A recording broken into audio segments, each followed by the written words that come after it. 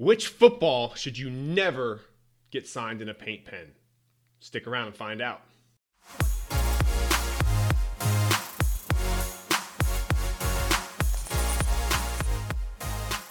All right, welcome back to another episode of the Power Sports Memorabilia Show. I'm your host, Matt Powers. Thank you again for joining me. Don't forget to visit the website, powersportsmemorabilia.com. Also, give me a follow over there on Instagram at Powers Autographs. All right, we're talking all things autographed footballs today. At the end of this video, you will hopefully get a full understanding of what to get signed, what not to get signed, and how to get them signed. So we're going to make you a autographed football expert today. And there are essentially three main footballs that most collectors get autographed, and we're going to be talking about each one of those today, what pen to get them signed in, where to get them signed, and a couple other key attributes that you should know about each item. So first off, let's talk about the main football that everyone likes to get signed, which is the NFL Authentic Football. This is the one you see with Roger Goodell on there. They also make these in the Super Bowl footballs as well. And they also call it a Duke football, so D-U-K-E, if you ever see that terminology, okay? These are all other footballs. These are the same ones that they use in the games. This is what everybody wants. They typically retail for $150+ depending on which one you're getting. The Super Bowl ones can sometimes be a little bit more expensive because they do kind of run out of stock. But these are the main ones. All leather, super nice football. You definitely got to have some of these in your collection. Typically, these are always signed in a silver paint pen. I would not do it in any other color or any other pen. You could do it in a silver Sharpie if you wanted to. But I typically like a broad silver paint pen. Now, broad meaning it's a little bit thicker of a tip than a standard paint pen. I like to do that just because it's a larger space for the athlete to sign, so it just allows for a larger autograph. Again, collectors really love to get these signed. I would typically get them done on the panel underneath the NFL or the Super Bowl logo. Now, of course, you can get them signed wherever you would like, but typically that is the main space to get it signed.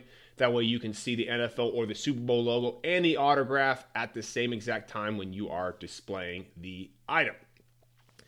The second item that you see not as much getting signed, very rarely do you see these, but they are out there for the cheaper autographs. And this is the NFL Replica Football, also known as the Super Grip. It's a synthetic leather, so not an all leather like the Authentic Football. But it does hold a very nice autograph. You can do it with a silver paint pen or a Sharpie, whatever you want. Again, I would always do a paint pen on these.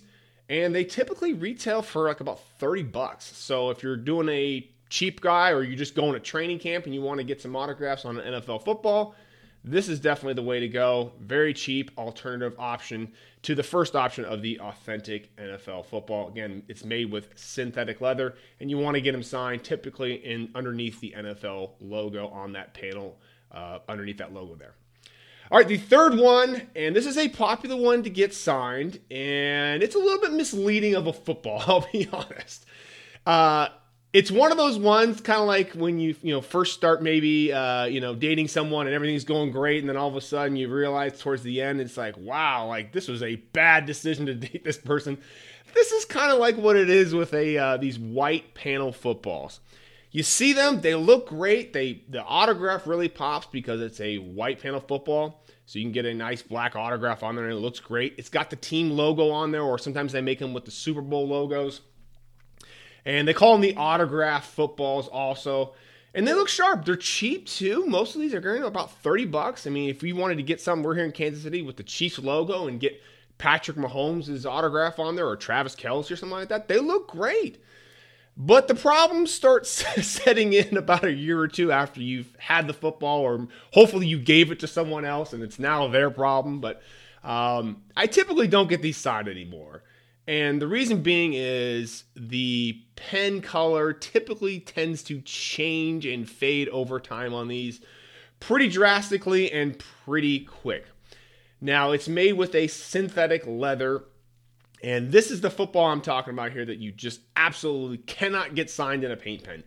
It will never dry, it will smudge, it'll just look awful. So you must always get these signed in a Sharpie. Do not use any other pen, All right, I'm being serious. Do not use any other pen. Sharpie only. These are cool, man. Again, they're cool looking footballs. If I was doing inscriptions on them, I typically get them signed to the left of the logo and then get the inscription to the right of the logo. Some people like to get them signed on the panel underneath the logo. For me personally, though, it allows for a nice autograph to the left or to the right. So I typically get them signed to the left or the right of the logo. But these are great for cheap autographs, or again, if you're going to training camp and you want to get a whole bunch of guys on a football and you're not really invested into the piece with a whole bunch of money. But I would probably not get an expensive autograph like a Patrick Mahomes on this football, meaning like in a year or two, this autograph is going to start fading. It's going to change colors. Typically the black I've seen turn into like a purplish color. So it's just not a great long-term football.